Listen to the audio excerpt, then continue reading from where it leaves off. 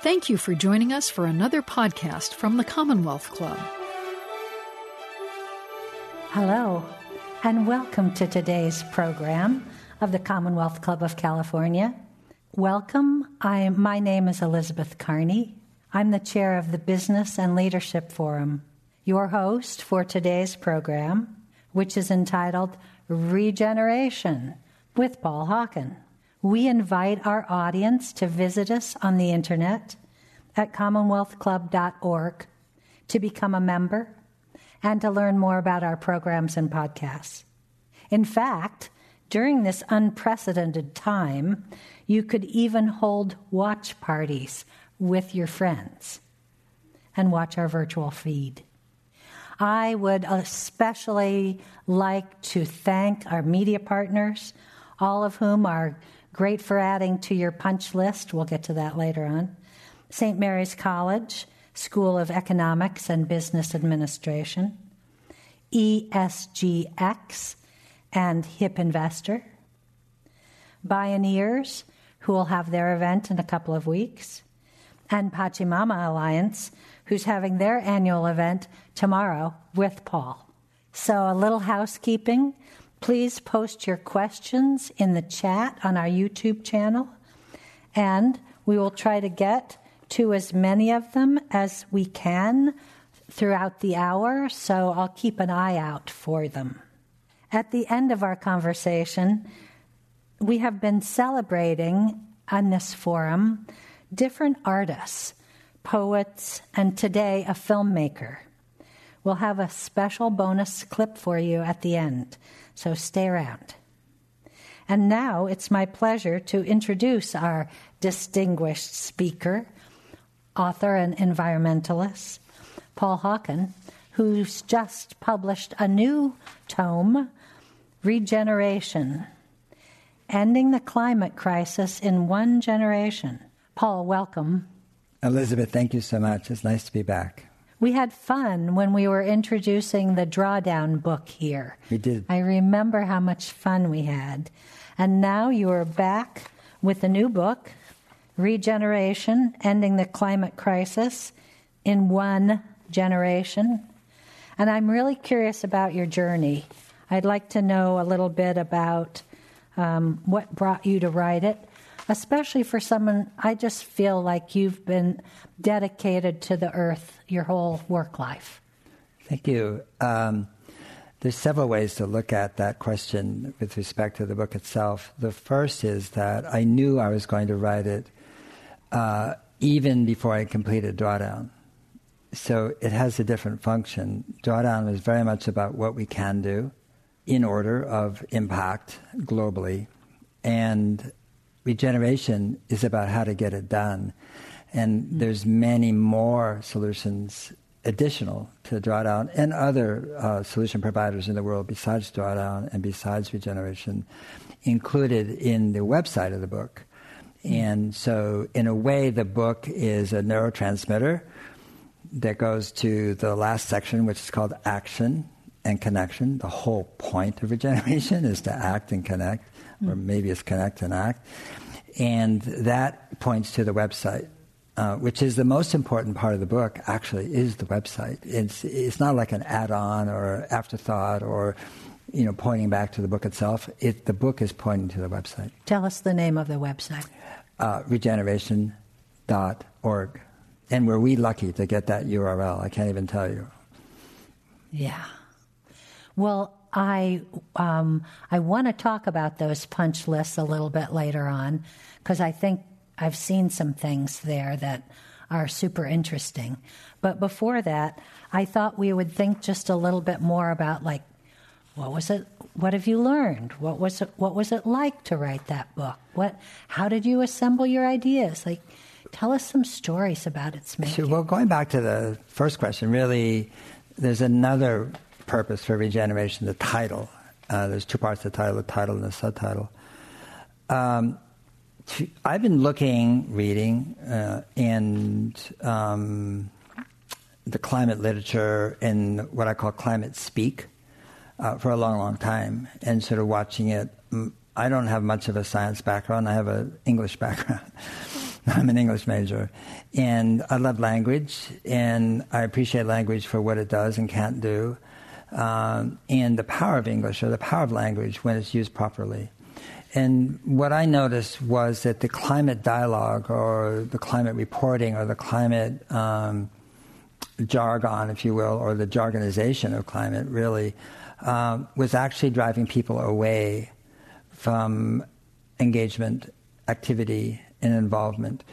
And everyone can saw the same thing I see, or sees the same thing, which is that the verbs that are used are fighting and tackling and combating and mitigating, conquering, as if climate change was the enemy, number one, and using war and sports metaphors, which are very, which gender do those come from? We can, and then, but then using them as if climate change was the problem and that it's an it somewhere that, you can go fight.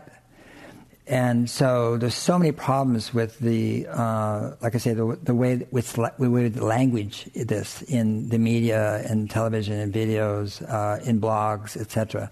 People have been left frozen. Well, I mean, first of all, it is not an it.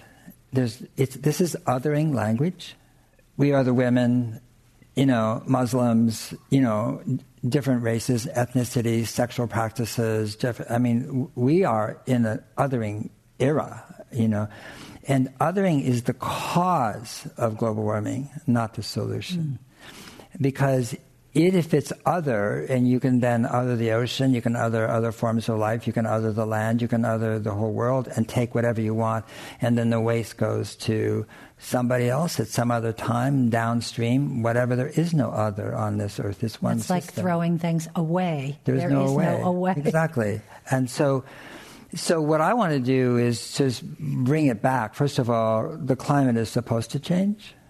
It's a miracle. It's beautiful. We wouldn't have snow, ice, rivers, water, honey, hummingbirds, forests, all the beautiful things that make this so miraculous were it not for climate change. The climate's supposed to change, okay? Second of all, it is not the problem because nature never makes a mistake. Important point. Because it can't. We do. And so we have to look at the cause of warming, because it's the warming of the planet that changes climatic expression. And, without nerding out here, there's two causes. One is the jet stream, that is the movement of air in the atmosphere, and then there's oceanic currents, which is the movement of currents. And both of those are basically ruled scientifically by fluid dynamics, one of the most complex science endeavors in the world. It's so complicated. But as those change, climate changes. As climate changes, the weather changes and so forth. So by othering it and so forth, we have basically under the delusion that there's something that can be fought or combated or tackled. That's a wonderful one. I like tackling it. And the problem with that is then that the individual feels like, well, I can't do that. I hope they do, whoever they are. And so that's why 98% of humanity is completely disengaged from climate. They may think about it, they may be empathetic, but they don't do anything at all, virtually. And so here we have the greatest crisis civilization has ever faced, and I hope ever will.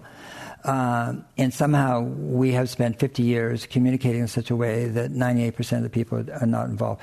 That was why I used the word regeneration. I wanted to change the framing of what the solutions express and the possibilities, as opposed to dwelling again and again on the probabilities of what's going to go wrong, how fast, and how fast is it going wronger.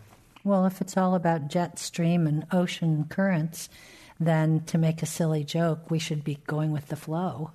Well, as soon as we talk about that, though, most of the world can't think that way. They have everyday lives. They're depressed, they're stressed, they have needs that they must deal with every day.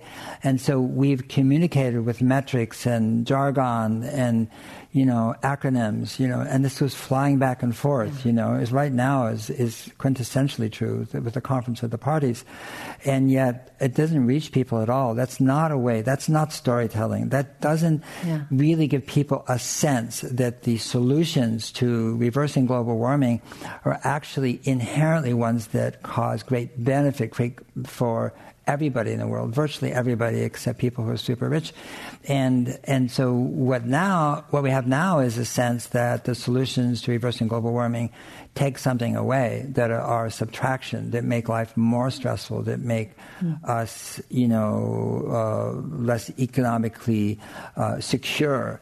And that sort of that has been exploited by both the climate deniers, but by others in such a way to make most people afraid instead of engaged. I've spent some time with your book. I love your book. It's so beautiful. But the other thing that I noticed is that I started really getting back into reverence. Reverence with nature is a really different place to come from than, what is this latest storm going to do to me? And the thing that I've felt myself growing in is reverence for human beings. I mean, we're actually part of life. We're not separate from nature. We're as much part of nature. And imagine if we had reverence for ourselves and for each other. What a different way to get back into connection and communication with each other. A wonderful story by Namante Namquino, by Hindu Ibrahim, she's a Chadian Udabi pastoralist whose mother did something very extraordinary and educated her. And she is an expert in geospatial mapping. And the pastoralists have a 1,000-kilometer route that they take on an annual basis. And she was talking about this idea of a seventh generation. That is, that they look ahead 7 generations to understand and the action they should take today. Okay, we've heard that before from the Onondaga Nation, from the Haudenosaunee people. Excuse my mispronunciation there. But what she said was something interesting. She said that we look ahead 7 generations because we know and remember and we're told exactly what happened to 7 generations prior. So we see ourselves as part of a continuity of life. And it's anathema to think that we could remove ourselves from that continuity with our culture, with our tribe, with our family, with those with whom we live and share. And so we don't have that. We have no sense of the past and apparently no sense about the future in the sense of how we're acting. And that has been, in a sense, a precious thing that indigenous people have. And it is fundamentally about reverence for now, for those who, succeed us, for those who preceded us, And if we don't look at ourselves as being ancestors, because we will be, then who are we ancestors to right now? And if our role isn't to regenerate life on Earth, because it is degenerating rapidly, I ask the question, why are we here? Really, why are you here? What are you here to do? Why did you come? And given what we know, every single living system on Earth is in decline, and the rate of decline is accelerating. Every industry in the world is extractive, whether it's a service industry or makes products. Extractive means it takes life, it harms life, it destroys life. That's degeneration. We're losing our oceans, our forests, our grasslands. We're losing our mangroves, our wetlands, our speciation, our birds, our pollinators. There's not one exception, and the rate of loss is extraordinary.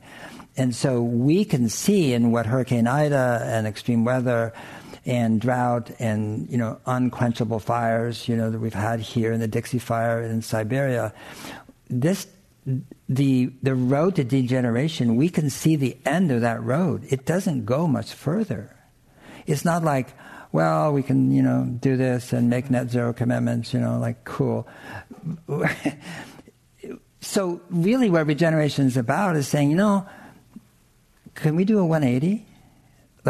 Can we imagine an economy, a world, a state, a culture, a company, a business, a city, a process that actually creates more life instead of less life? And the answer is overwhelmingly yes.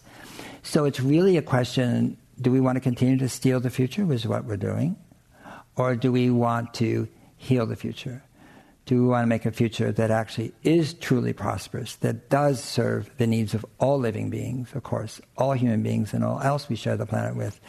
And that is, to me, the inflection point that we're at. And that's why, again, why the term regeneration was used as the title. Well, and you list guiding principles of regeneration in your book. And they're the things like what you just said. Does it heal or steal the future? Does it enhance well-being or diminish it? Does it prevent disease or profit from them? Right. And there's 3 pages of wonderful questions like that allow us to look through the lens of your solutions and in your book in a completely different way. They really do. I mean, regeneration is a lens. It's a framing. It's a way of seeing the world very differently. Just to be sure that one doesn't think that it's out there somewhere. All 30 trillion cells in your body are regenerating every nanosecond, or you wouldn't be having this conversation. So we are walking, talking, regenerative, organisms, okay? And we depend on it. Well, all of life is. All of life is. It's the default mode of life. So when you stop degenerating, and there's examples in the book in terms of wilding and marine protected areas and so forth, the rate at which the natural world regenerates is extraordinary. It's extraordinarily quick, much quicker than scientists had thought or expected or predicted. And so really what we're talking about is, can we actually get in alignment with biology? I mean, that is life, the study of life, as opposed to fighting it tooth and nail every step of the way.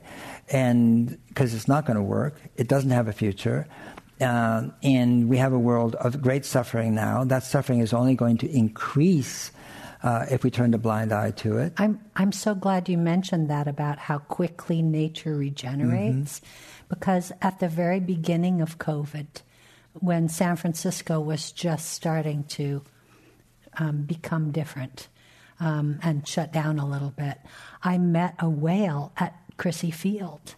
Yeah. I've lived here 20 years and I never met a whale there before. I figured she was, out eating some sardines and munching. But I felt like I got a communication from her that was like, if you humans will just do a little bit yourselves, nature will regenerate. Yeah, I mean, you had kangaroos going down the main street in Adelaide, I mean, you had all sorts of reindeer and other animals, bears, all over the world showing up like, hey, you guys are chill, so let me, it's quiet, I feel safe, and I'm going to go walk down your main street. And we had, in my house in Mill Valley, I mean, we had fox.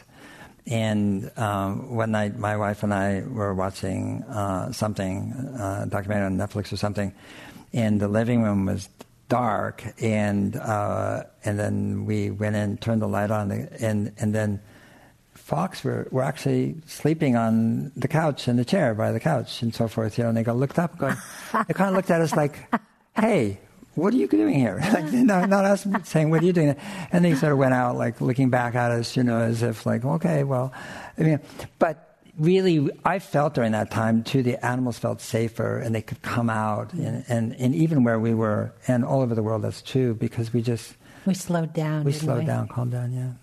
And when we slow down, it gives us the opportunity to listen. Well, there's an essay in there by Isabella Tree. She wrote a book called Wilding.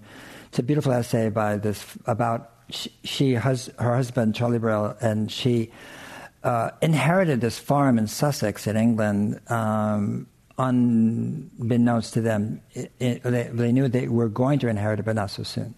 It skipped a generation. And they said it was losing money, and so they did everything they could to invest in agriculture, machinery, this, and more fencing, and inputs, and it lost more and more money. And so finally, they met an ecologist from the Netherlands called Frans Vera, and he suggested bringing back the animals that used to be in Europe and the UK. The horses and the pigs and the oryx with the longhorn cattle, and to just ring fence it, which they did, take out all the interior fencing, and then just let it go and watch and see what happened. And in 20 years since they did that, they have more red listed species than every conservation area in the UK put together. And they have the first pair of nesting storks in the UK in 600 years. They did this in 20 years.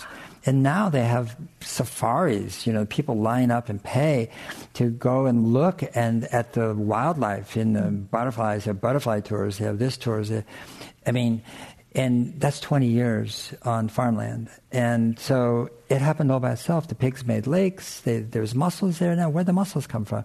They dive for the mussels. It's just astonishing, the complex relationships and associations in living systems. This intelligence, it's an innate intelligence, that is, we keep interrupting and disrupting and crushing and killing and poisoning and burning and scraping, and when you stop doing that, it's if we slow down and listen, then we can hear that innate intelligence instead of being so dominant. Well, some people say, what's the one thing I should do? And, sometimes I don't want to answer that question. I don't know what you should do. But then I say, from my point of view, the most important thing you can do is find out where you live.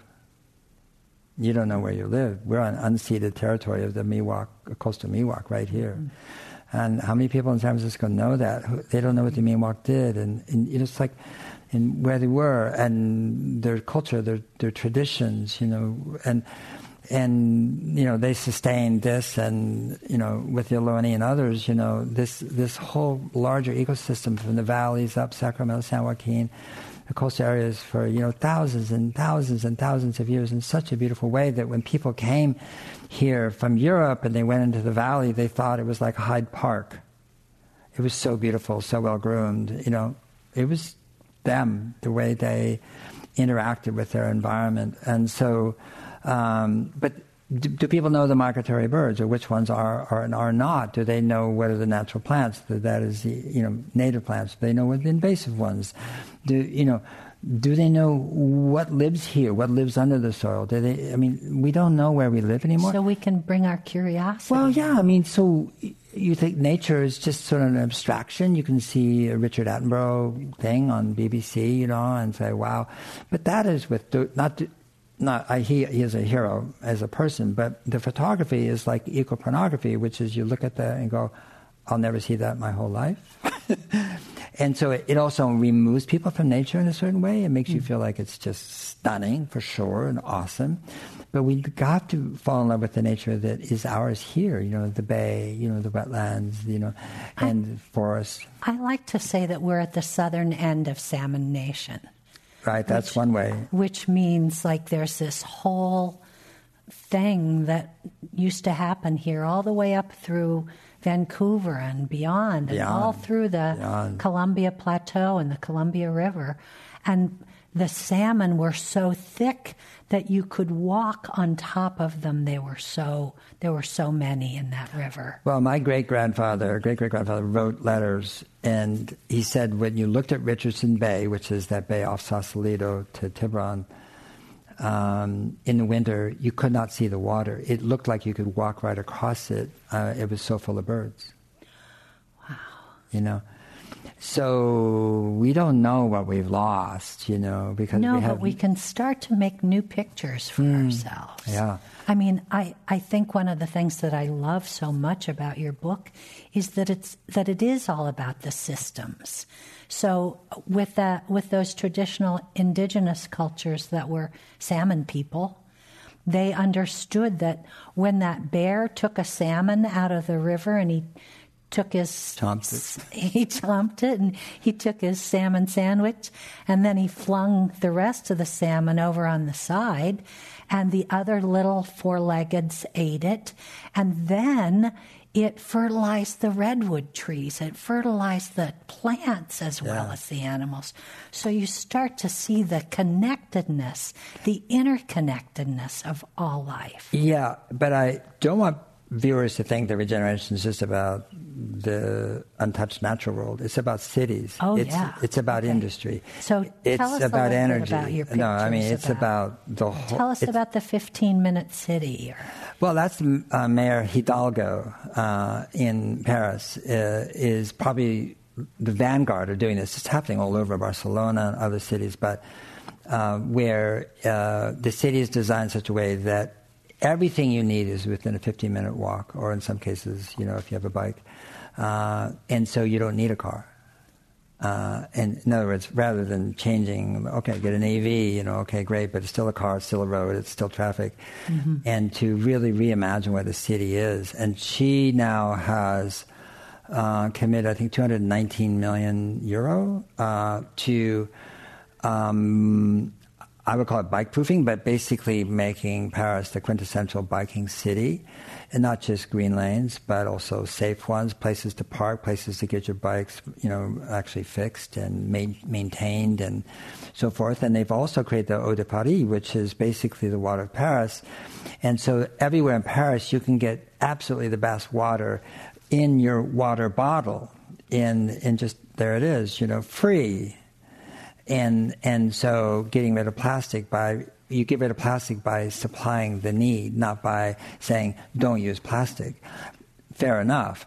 But then what are people going to do when they need water, and so forth? I mean, not everybody carries a water bottle, but there everybody has an incentive to do so, because the French people are very much into quality water. I mean, they serve it, and at lunch and dinner. And so, again, so it's the reimagination of the city, and then you also see the nature of cities where people are putting in microforests and greening buildings, literally. I mean, not like just energy use, but it's plants, You see the Bosco Verticale that Stefano Boeri did in Milano, where basically it's a vertical forest. He was the first to do it. It's being done all over the world now, especially, of all places, China. I mean, and so you're imagining, instead of some trees in a city in a forest. In other words, it's a figure ground shift. And what that does to noise, to air quality, that it gives rid of noise, to air quality, to pollinators, birds, wonder, nature, what it does to children, what it does to neighborhoodliness, that is to say, the happiness and the joy and the sense of community that can arise from that, instead of one that's all concrete and cars going back and forth all day long, and you have to close your window and put in air conditioning, and it's a very different place to live. And so that's part of regeneration too, just as important, because there's 7.8 billion of us, and most of us live in cities. So we're not just talking about the regeneration of forests and grasslands and farmlands and degraded land. We're talking about the oceans as well. We're talking about the regeneration of habitat, where people live, our habitats, not just the habitat of creatures. Well, and it seems to me like there's some synergies there that we don't even think about. I mean, like, human beings breathe out carbon dioxide and the plants breathe it in. So there's like these unseen synergies that we don't even think about. But when you say that about a city that's more forest than city, I feel like, oh, finally we can breathe. Yeah, and I want to move there. It's like, I want to live there, It's like, where would you want to be? Everybody wants to be in that place. They don't want to be in a concrete jungle, and regardless of income level. And so, and also to make that happen with fairness and justice and equity. So it's not just, the rich neighborhoods with the big lawns, and they get all the trees, which is what's happened in virtually every city in America. And it's like, no, that doesn't work. And so this idea of justice and fairness equity is so important to reversing global warming, because if we don't, then we still have the mindset that it's something other that we fix as the privileged people, which we are, know it for sure, but we're going to fix it, for who and how. And if we aren't creating a means and a way and a sense of engagement and inclusion for the 3 billion people who live in impoverished conditions, then we'll fail. We'll fail. If we stop talking about future existential threat, please stop talking about it. That's scientifically true. It goes right by everybody. The brain doesn't care about future existential threat. We're not wired that way. We're wired to current existential threat. And most of the world wakes up every morning concerned about that day's existential threat, whether it's money, education, food, security, health. That's what people wake up with. So the interesting thing, again, going back to the website of the book, regeneration.org, if you look at those solutions, and it's the world's most complete listing of climate solutions and how to get them done. If you took away climatology altogether, it's like a science, we never thought of it before, we didn't do it. Okay, we don't have a single climate scientist. If you took away, any implication that extreme weather was caused by anything other than just whatever, it's a random, event, it's not amplified by warming, you take both those off the table, and you look at those solutions, we would want to do every single one of those solutions on their own merit, because they have cascading benefits for people everywhere, and particularly for people who live in impoverished conditions. There's no such thing as a poor person. There's a human being who lives in impoverished conditions. And what I say in the book, if you want to know the cause of poverty, go look who's benefiting. Then you'll know the cause.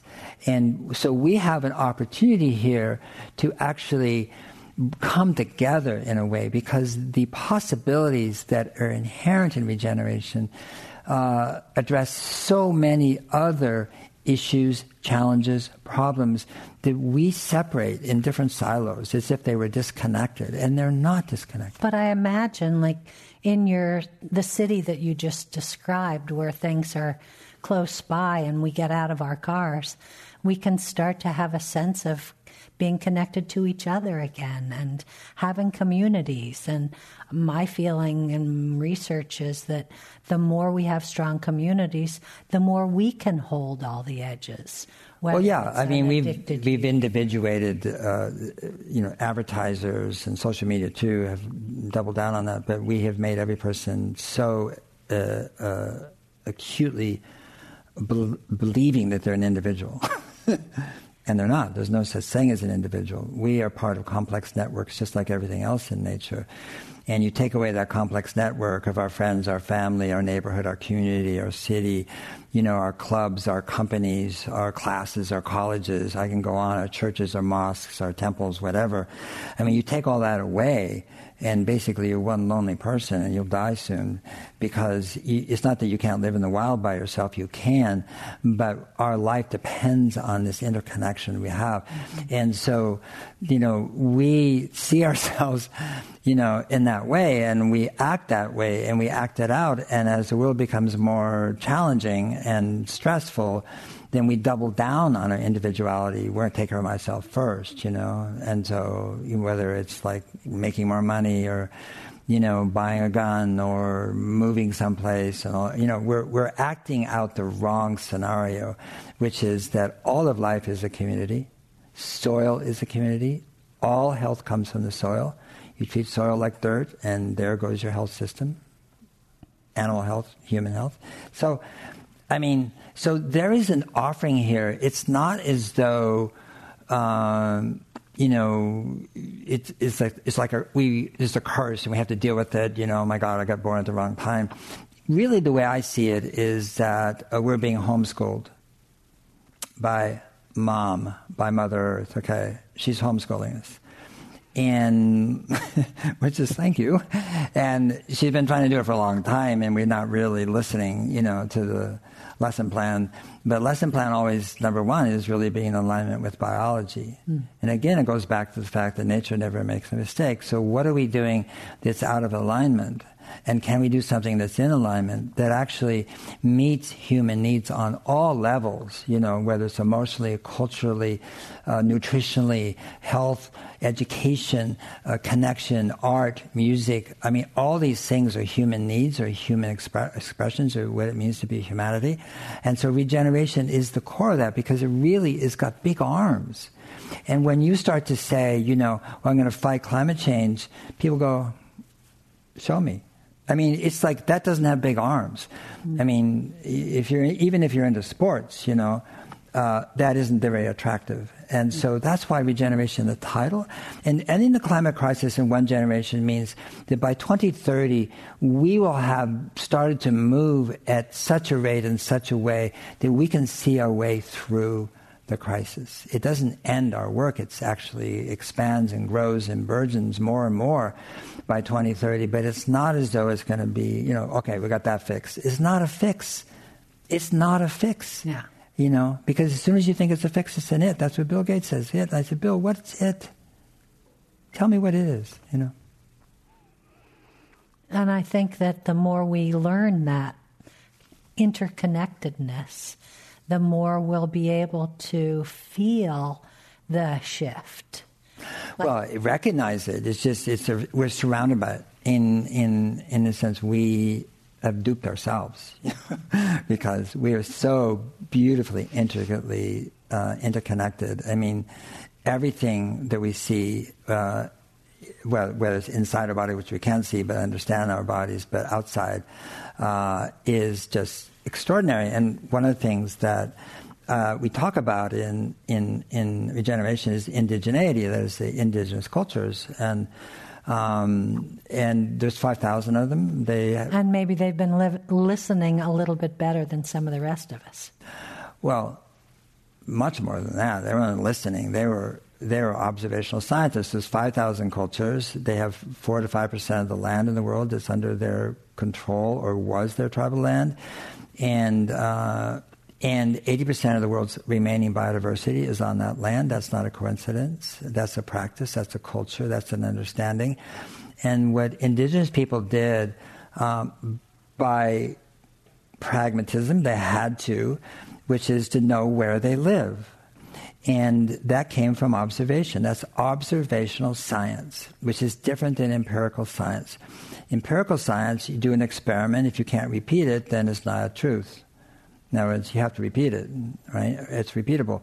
Nature never repeats itself. So that's a whole different type of science. Darwin was an observational science, by the way, so it's in our culture as well. But so observational science is really pattern recognition and looking at the relationships, they're complex, and then creating ways to grow that understanding and pass on that understanding to succeeding generations. And they did that through rituals, through song, through celebration, through stories, through narratives. And that is how they passed it on. And we think that the indigenous people were illiterate. They didn't have a written language, so therefore they could never be as smart as we were with all our writing.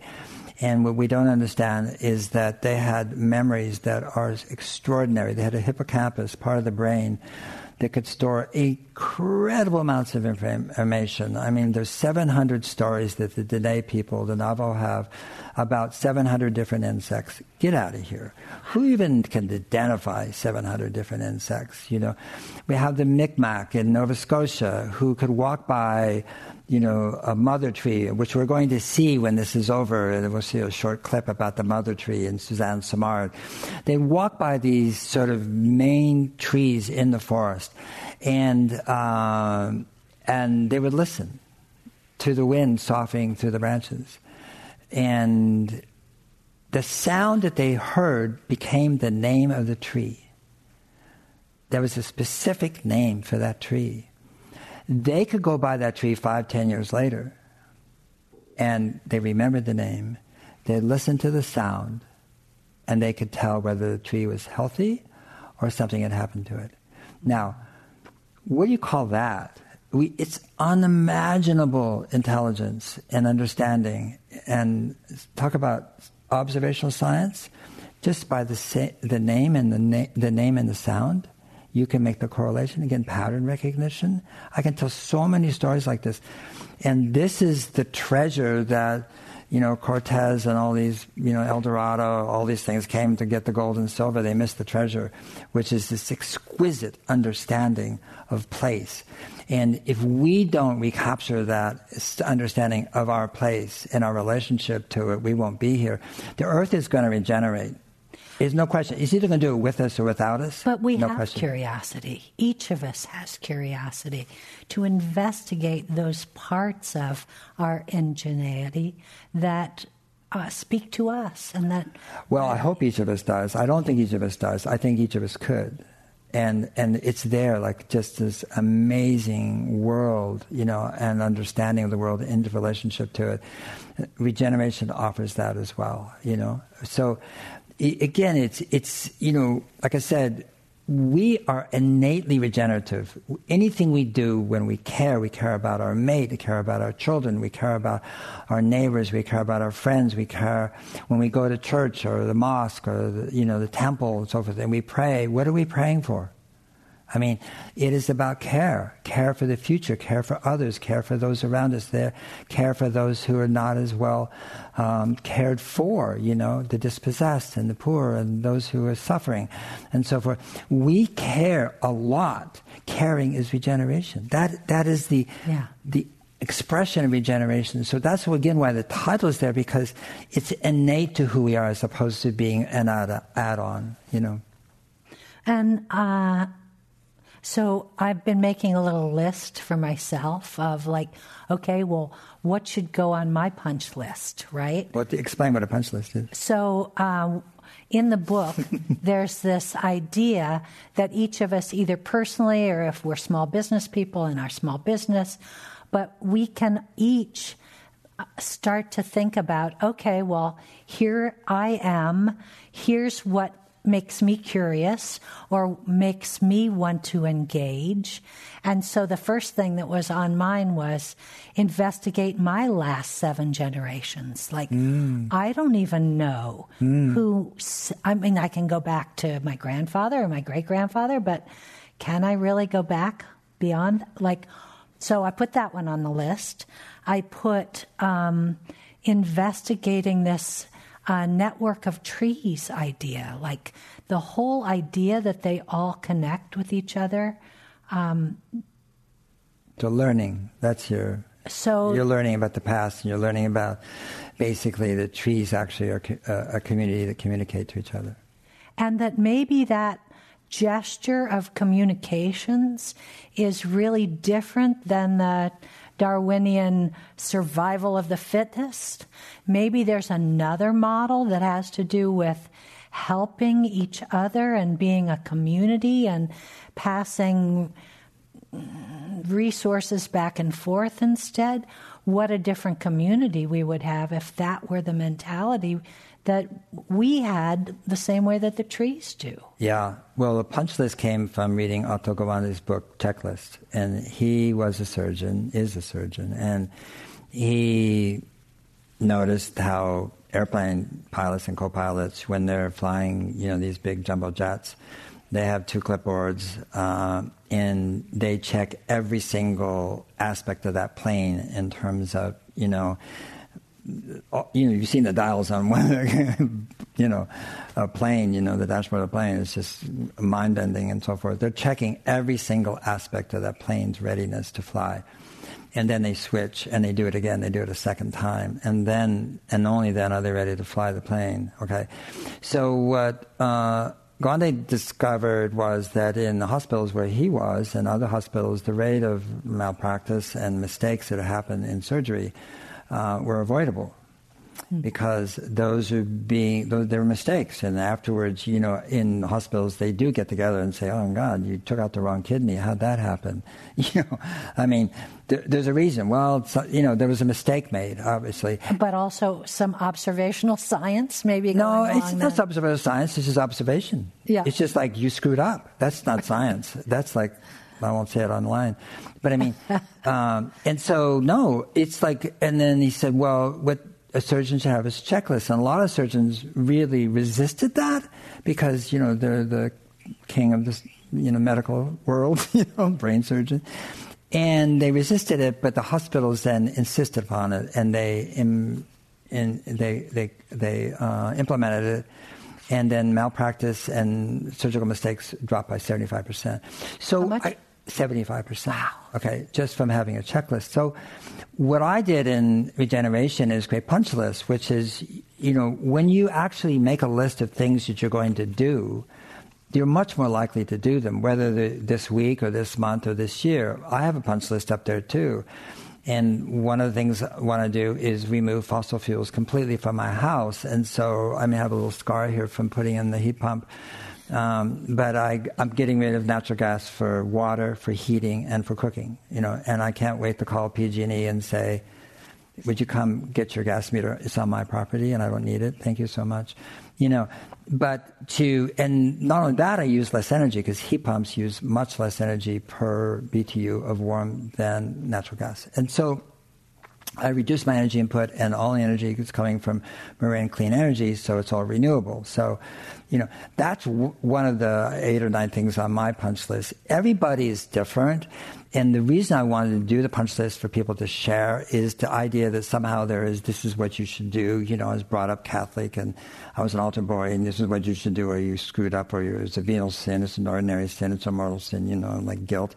Get rid of that and really use your imagination as to what it is, that's going to actually be regenerative, And there's a lad that goes to camps, these settlement camps, these refugee camps, the big, huge ones like the Rohingya camp in Bangladesh, and he teaches children art. He makes these big murals and puts them out in paint. They're not being taught anything at all, and this is now they're getting to paint and painting their trauma as well. Expressing themselves, and that's regeneration too. And so it's really important that we see it in this really broad and encompassing sense, as opposed to, my childhood Catholic sense of like, you better do this or we're screwed, which is a lot of the rhetoric around climate. And I'm not saying that the science isn't right there. If we don't get things done, we are screwed. but it just isn't an inviting narrative, to people. And so I wanted to open it up so people could see how each other are responding. And again, it's not just you as an individual, it's you as a family, you as your network, you as your company, you as your neighborhood. It can be any you that you want to describe, usually first person or plural. But also, as people stop and ask you, well, Paul, what do you think I should do? Then to turn that back and give the mirror so I can write down what it is that I get ideas from other people's lists too. Yeah, like I say, they're imaginative and they're wonderful, and because people are imaginative and they are wonderful, and so why not bathe in that and celebrate that and instead. In a conversation that I listened to you having with Mark Hyman, who's a functional medicine doctor, a guy who's into root causes of our chronic diseases, I know that the best ways to change our lifestyle is to do it in groups. Like even if you have 7 or 8 people to egg each other on, it's so much better than that January, make a resolution, and in 5 minutes you already forgot that you promised to run around the neighborhood every day. Yeah. So having it in groups. And so I'm wondering, maybe we could have some of this list-making, punch lists, in groups where we could egg each other on. Well, we might have foreseen what you just said. We have something that's not complete called Climate Action Systems. And it is for a group to form and learn together. about a specific solution or activity or challenge. For example, there are challenges like acidification of the ocean, loss of coral reefs, the loss of the boreal forest, the biggest stock of carbon in the world on terrestrial systems. Those are challenges. Obviously we want to solve them and protect them and change them, but I wouldn't call them solutions so much as challenges and so forth. But anyway, the point being, climate action systems is a way for people to connect in and learn together, because we are Homo sapiens. That's why we're here, not Neanderthals, because we like to learn together, work together, solve problems together. I mean, that's who we are naturally. And so, to your point, exactly, and that's what climate action systems is coming. The website is a work in progress. We had a lot of ideas about what we wanted to do, but we're understaffed and over enthusiastic, and so those things are coming, and they'll be there in maybe a month or two. But anybody could form a absolutely, to like a reading group or a right. egging each other on group. The thing about the climate action system, which is different, which is a learning module, which can be disseminated. That is, you can pass it on. You can, you're in Boston, and where you can send it to somebody in Belgium, so you can send it to somebody in Ojai. In other words, you can learn from others learning and so forth. And you can say, this is applicable to Austin, Texas, but this one's not applicable. And then, so you're actually creating learning pods that self-replicate. And the imitation there, what we're trying to do is imitate natural systems, which is their self-organizing systems, So we're trying to create in the website and what we do the conditions for self-organization. We're not trying to organize. We're not trying to tell people what to do. We're not trying to... Not at all. It doesn't work anyway. We're trying to create the conditions in which people can imagine, create, connect, and act. And that's the only way, really, I mean, with all due respect to the Conference of the Parties, that we're going to reverse global warming, because that engages the bulk of humanity. I'm getting a lot of pressure from all of the interested parties online who are sending in questions. Let's go. And so one of them is Lynn Twist. Yeah. And she says, congratulations on your new book. Regeneration is clearly the way forward. It is time to put life at the center of every decision. Bravo, Paul and team. Then there's this whole batch of questions that have to do with communication. I got one from Brazil, and he was asking, reflecting on the first book and getting the feedback that you did, what have you learned about communicating around this idea? And another person who's asking about communications is saying, are there particular communication techniques that work best in motivating the general public to act? Like, there's some things you're not just a guy in a bar now. You've really done some I don't drink. observational work on what people respond to and how to communicate. Yeah, the first question is quite correct. I mean, I gave 128 talks in public in 22 months after drawdown, and you never, as my grandfather said, you never learn anything when your mouth is open, and you learn it by listening. And I found the questions to be gold, because usually they were asked on behalf of more people than the questioner understood. And other people say, "Yeah, that's my question too." And to me, they're very, whether you like the question or didn't, you should like them all, because basically they were representative of how people were perceiving, seeing, understanding the world as it is, or your work, if the case was about the book itself. And what I learned is in Regeneration. I mean, that's why I did Regeneration. I had it in mind before Drawdown was published, but it was the experience of Drawdown and being out in the world post-drawdown that actually created that book. And so there is 1,000 voices in that book, 1,000 questions, 1,000, people like the questioner from Brazil, asking, what about this, that, this, all these different questions, And I've tried to incorporate them and integrate them in such a way as for people to feel a sense of openness and spaciousness, as opposed to, I know you don't listen up. It's not what the book's about. I could have said in the beginning of the book, well, it's all connected. true. It's a truism. It's a cliche. It's systems theory 101, and it is so banal. Okay? Sorry.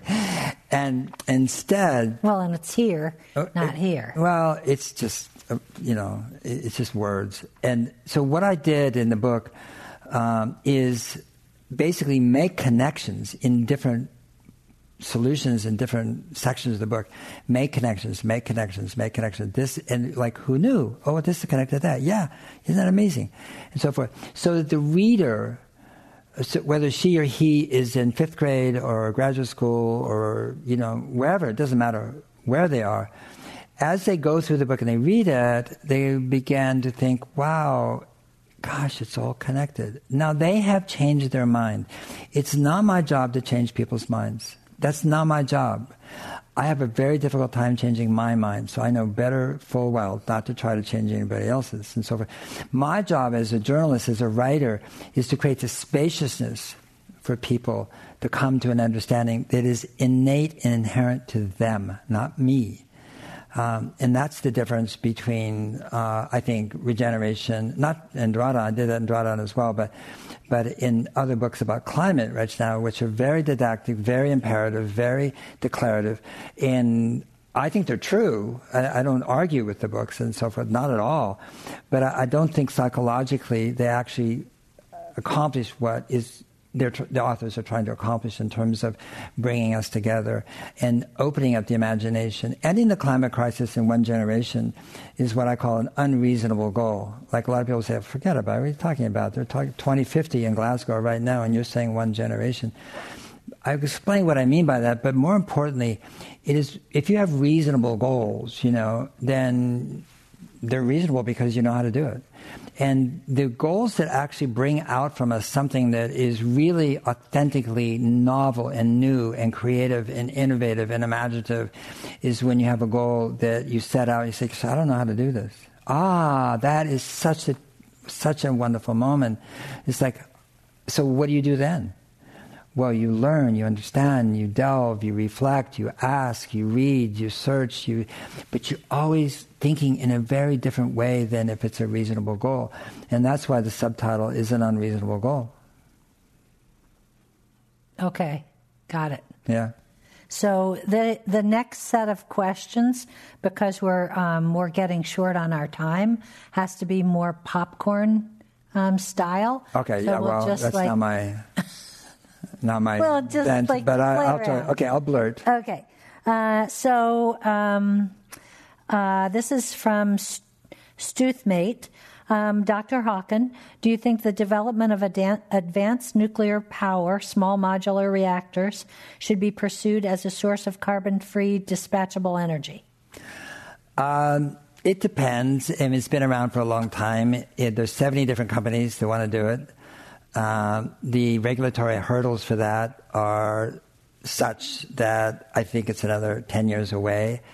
At the same time, it still produces plutonium, which is weapon grades. So we haven't solved that problem with the smaller nuclear reactors.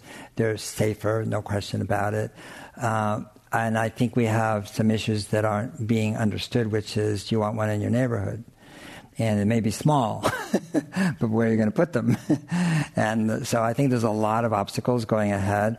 I'm much more interested in what Tri-Alpha Technology is doing in UC Irvine and Irvine itself in terms of they're building the 5th reactor, fusion reactor, not fission, and they've already achieved long enough, hot enough, and I'm more interested in that. Either way, the questioner makes a really good point, which is we need baseload power.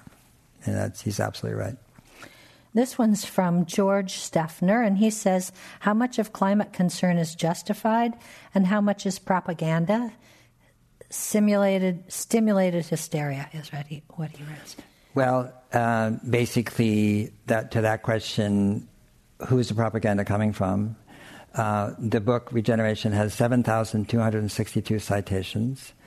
They're on the website. He's welcome to go look at the citations, and if he can write and show me one piece of propaganda, I would be very grateful. Okay, so last two questions. The first one is from Melissa, and she says, are we able to envision a planet where humans are not the center of everything? Perhaps that's at the core of our 180-degree shift? Well, that takes just a second to envision that one. It's a matter of changing your own perception. We're not at the center, and the Earth is proving it. Because, we basically our living systems and our cities and our homes and our farm systems and so many things are just being wiped out and are being lighting up on fire, all that sort of stuff. So if we think we're at the center, that's an interesting paradigm to hold on to, but I don't think it's proven out in fact right now. Center of destruction, yes. Yes, or false control. Right. So Arnav asks, is technology changing our innate quality on a biological level of caring? And can shareholders, consumers demand companies be more aware of that impact? Well, those are two different questions. The first question is a really interesting, fascinating anthropological question. The second, I won't have time for that one. Right. The second one, in ReGeneration.org, it talks about every solution that it's a how-to. And it's 3,000-4,000 words, and it's links. We're not telling you how to do it. This is people who are doing it, understand it, what you can do as an individual, as a company, as a city, as a class, as a whatever group you want. And it also talks about influence, which is really, really important. That is to say, this is where you can have influence, and whether it's on a corporation or whether it's on a county supervisor, whether it's in a city council, whether it's a national government or provincial government. And these are the areas in which individual, that is, communication can make a difference.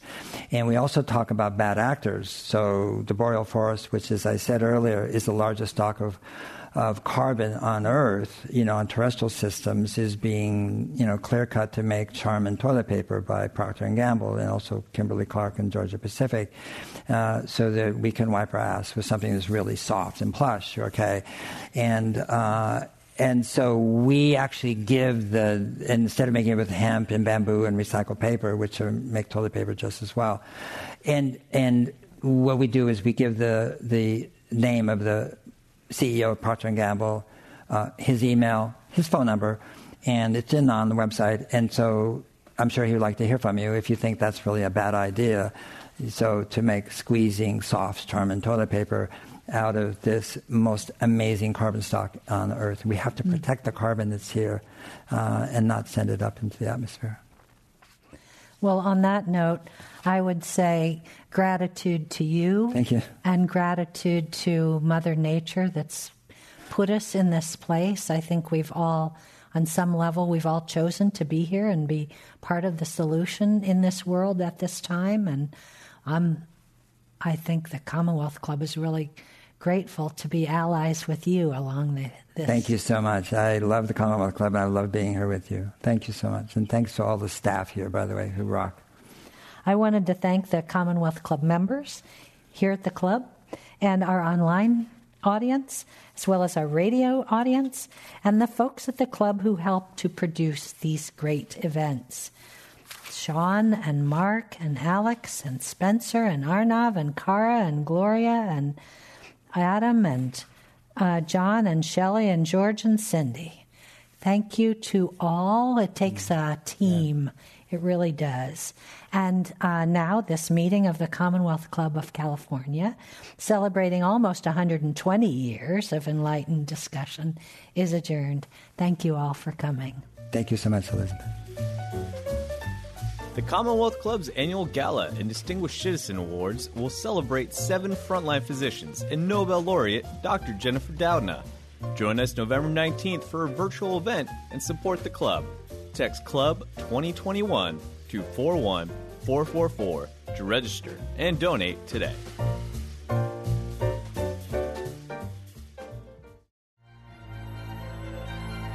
You've been listening to the Commonwealth Club of California. Hear thousands of our podcasts on Apple Podcasts, Google Play, and Stitcher. If you like what you've heard, please consider supporting our work and help us bring 500 programs a year to listeners like you. Go to commonwealthclub.org/donate. Think your way around the world with our travel programs to exciting domestic and international destinations. And when you're in the Bay Area, please join us live at our events. Thank you for listening and for your support.